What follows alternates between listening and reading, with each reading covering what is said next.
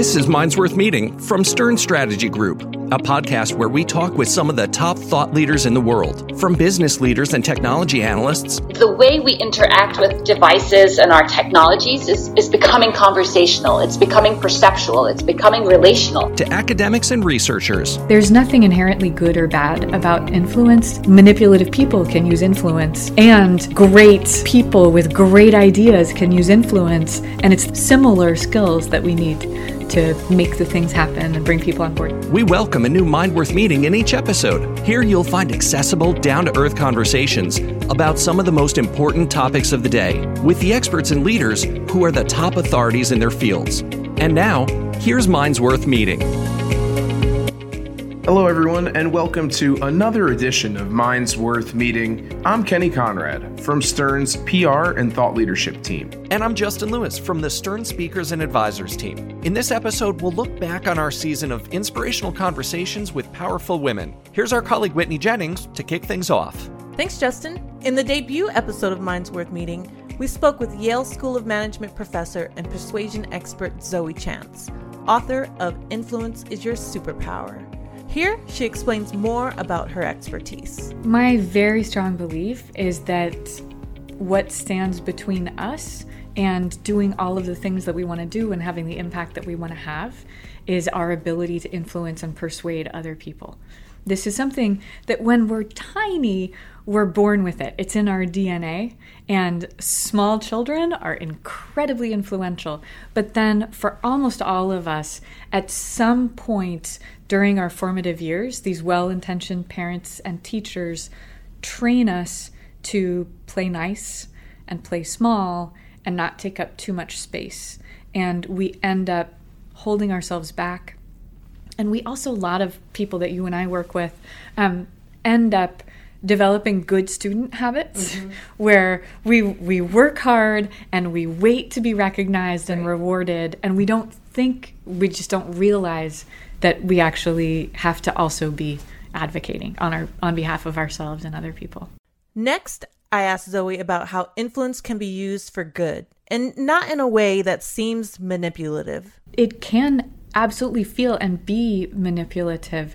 There's nothing inherently good or bad about influence. It's like power, and you could think of it like electricity, and it could turn on the lights in a school or power an electric chair. And there's no valence, positive or negative, to influence, but there's a lot of problems that happen when we focus on the negative side, because then we feel like we shouldn't be part of it, and we shouldn't have it, and we shouldn't do it, rather than saying manipulative people can use influence, and great people with great ideas can use influence, and it's the same similar skills that we need to make the things happen and bring people on board. So I'm really hoping and working on shifting the way that we think and talk about influence to be something that people of good character and good intent can do to make great things happen.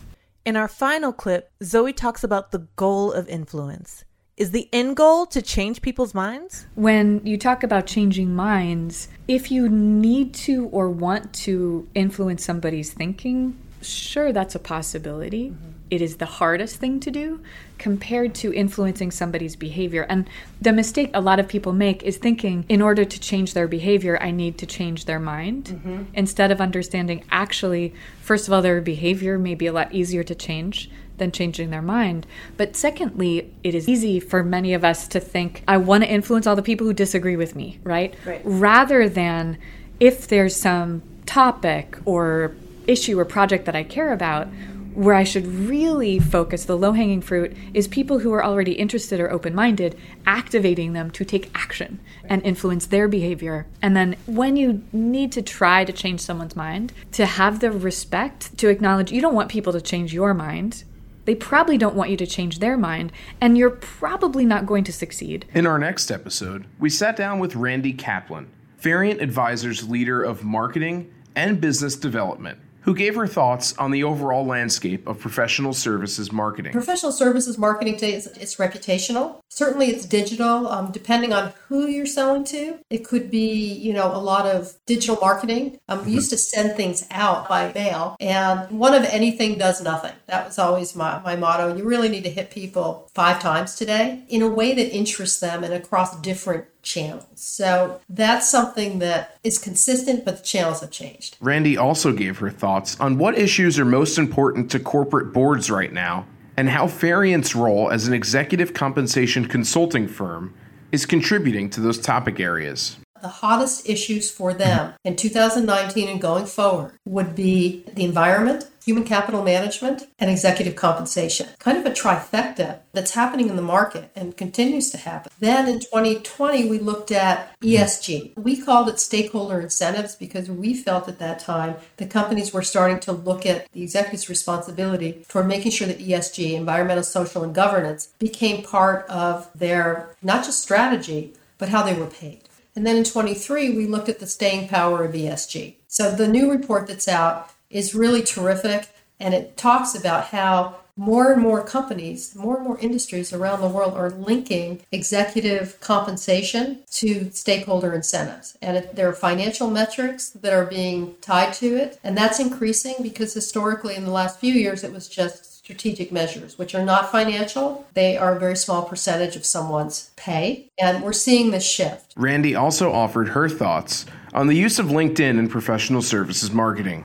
Build a network beyond the walls of your organization. I think LinkedIn is a wonderful tool in that it keeps you in touch with people. One of the things that I pride myself on is I have friends and acquaintances for decades. And I keep in touch with them. And each morning I go through LinkedIn and I go, who should I send a quick text to? Just check in. Hey, I was just thinking about you. And the reason is that I never want to have to reach out to somebody when I need something. I want to be able to always reach out to just a friendly hello. How are you? And very sincerely, I'm not looking for anything. The other thing is when you do it, there are many opportunities to do favors for people. Don't make it quid pro quo. Really just do it because you want to do it.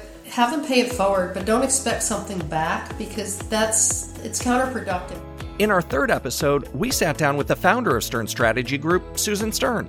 In this clip, Susan shares her vision for starting a company with strong values. What I really reflect on is how everything that I observed in my early years of work was incorporating what I really thought was right and fully rejecting what I didn't like, and learned probably a lot more from observing what I did not like. And from that, I had this dream. And I don't think I ever sat down and said, I really want to have my own company.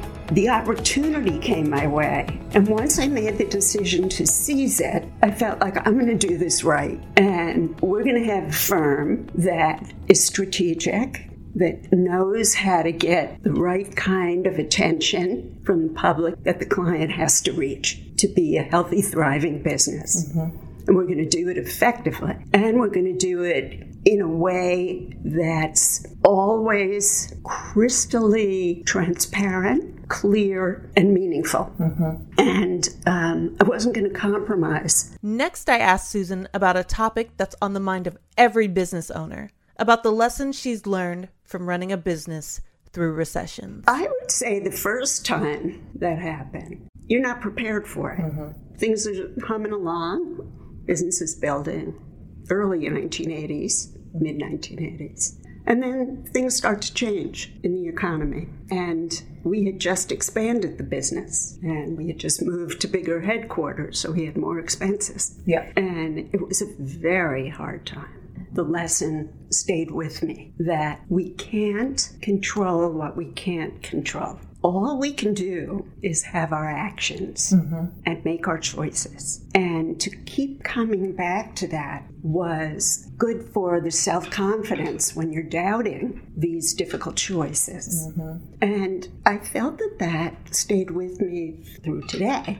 Finally, I asked Susan what advice she'd give to leaders who have to make difficult choices. Be ready to call on your actions, to think about your choices, and do what's best. And by best, I mean for the future, because you can't allow yourself to wallow in negativity for too long. Mm-hmm. It isn't healthy for management, employees, clients, whatever. Right. You have to look at this thing, analyze it. Here's my choices, A or B, and move on. Rip off the Band-Aid, and it hurts. I think the other part of it, too, is not having regrets. You know, because it's easy to look back and go, maybe I should have done that, or I could have done that. Yep. But no, because at that point, you only had the information you had. Right.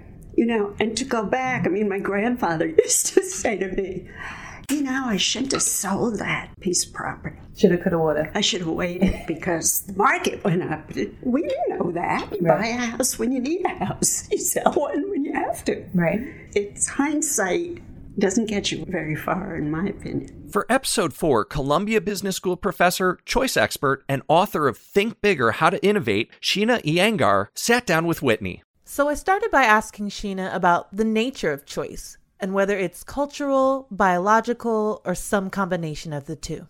I think we all share an innate desire to exercise some amount of agency over our immediate environment, right? There's no human being, no matter where on the planet, in fact, there's no animal, no matter where on the planet, that would welcome the opportunity to be locked up behind bars, right? We don't like that.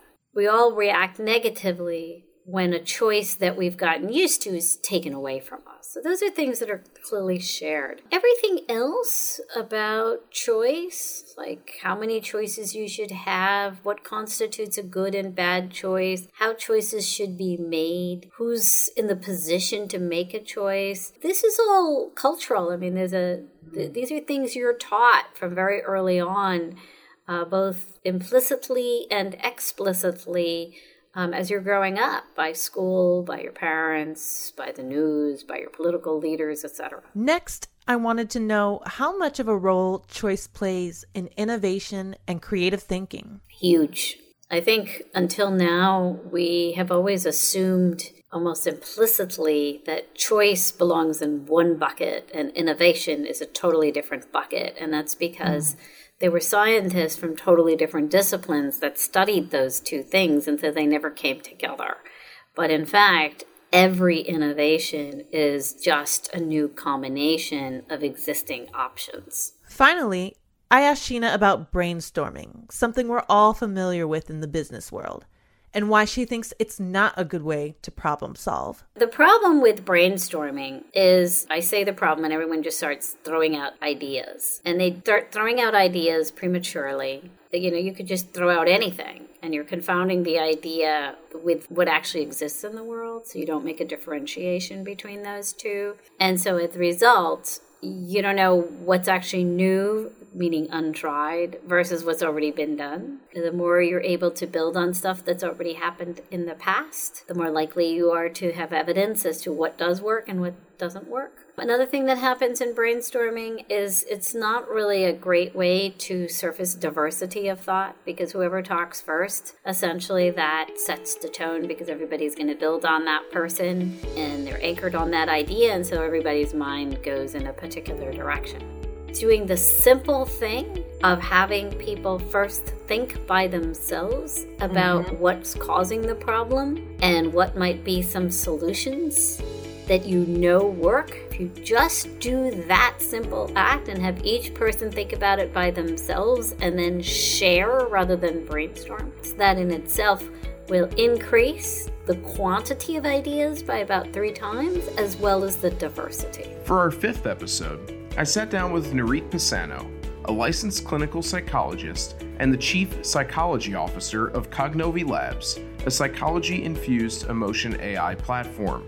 I first asked Nurit the importance of emotion and being able to communicate feelings effectively. And that's where I really came to be very aware of sort of the power of narrative, right? And how kind of critical it is to be able to communicate parts of ourselves that can feel really unspeakable. And language is really one of the most sophisticated tools that we have to accomplishing some of that self-expression. And I'm kind of steeped in that work now in all different angles of my life, clinical work as well as Cognovi, looking at the words people use as well as the ones they don't use, right? So the sentences we speak and the ones we choose not to. I then asked her about the long-term effects for Americans and people across the world after struggling with the lockdowns and loss of the COVID-19 pandemic. I think the effects are profound. The experience that we collectively went through and individually went through, the loss, the pain, the isolation, right? That so much of that, it's not speakable, right? In some ways, we don't have the words. We're still processing. You and I are in conversation, and we're going to try to put words to something that, we don't have the words for yet, right? And it's so unintegrated, undigested, and we're working in the direction of kind of integrating what this was, but there are no words, right? There haven't been. So on the emotional end of things, there's so much work to be done there in terms of integrating our emotional experience of what we went through, shutting down and then re-entering the world. Not to say that there wasn't a silver lining or 100, right? So many things that evolved from that time that we can sort of say were for the good or benefited us in some way. Mm-hmm. But becoming kind of aware of the impact of that experience and really tapping into that, sort of what it did to our emotional state, what it did to our emotional baseline, how that's shifted, what our expectations are now in the realm of work and relationships, right, and all of it. So I think there's more work coming. Finally, I asked Nurit about the risks and benefits of the quote-unquote AI revolution that we're currently seeing unfold before our eyes. It's a very fast adoption, quickly evolving. Every day there are new technologies coming out, and we can't keep up with them, right? And they can do tremendous good. They can also be, to your point, there's a lot of deep fakes. They can be intrusive and biased, and they're reflective of our own biases and ideologies and perspectives. So to the point about guardrails, I think there are already many regulations and guidelines in place. I think there are many more coming. I was just hearing about a new AI law that potentially is in the works and coming our way. So I think in terms of a mental health backlash, we will be racing to kind of catch up with what this has meant for us and the best ways to apply this and where we want to put some limits on it, which I think will be essential. But I do think, especially kind of from my stance within my field, that it can be really used for good. Our thanks to all of the guests who joined us for our first season of Minds Worth Meeting. Zoe Chance, Brandy Kaplan, Susan Stern, Sheena Iyengar, and Nurit Pisano. For Season 2 of Minds Worth Meeting, we'll be talking with some of today's most influential technology and innovation voices. Here's Justin to tell you about our kickoff episode. Thanks, Whitney. In Season 2's first episode, I'm joined by tech investor and journalist Azeem Azhar, author of the award-winning book The Exponential Age and its ongoing companion newsletter Exponential View. Azeem was named to the 2022 Thinkers 50 radar list. He's moderated multiple tech-focused panels at Davos, and he's a co-chair of the World Economic Forum's Global Future Council on the Future of Complex Risks. Azeem is truly one of the world's top emerging technology experts. That conversation is next time on Minds Worth Meeting.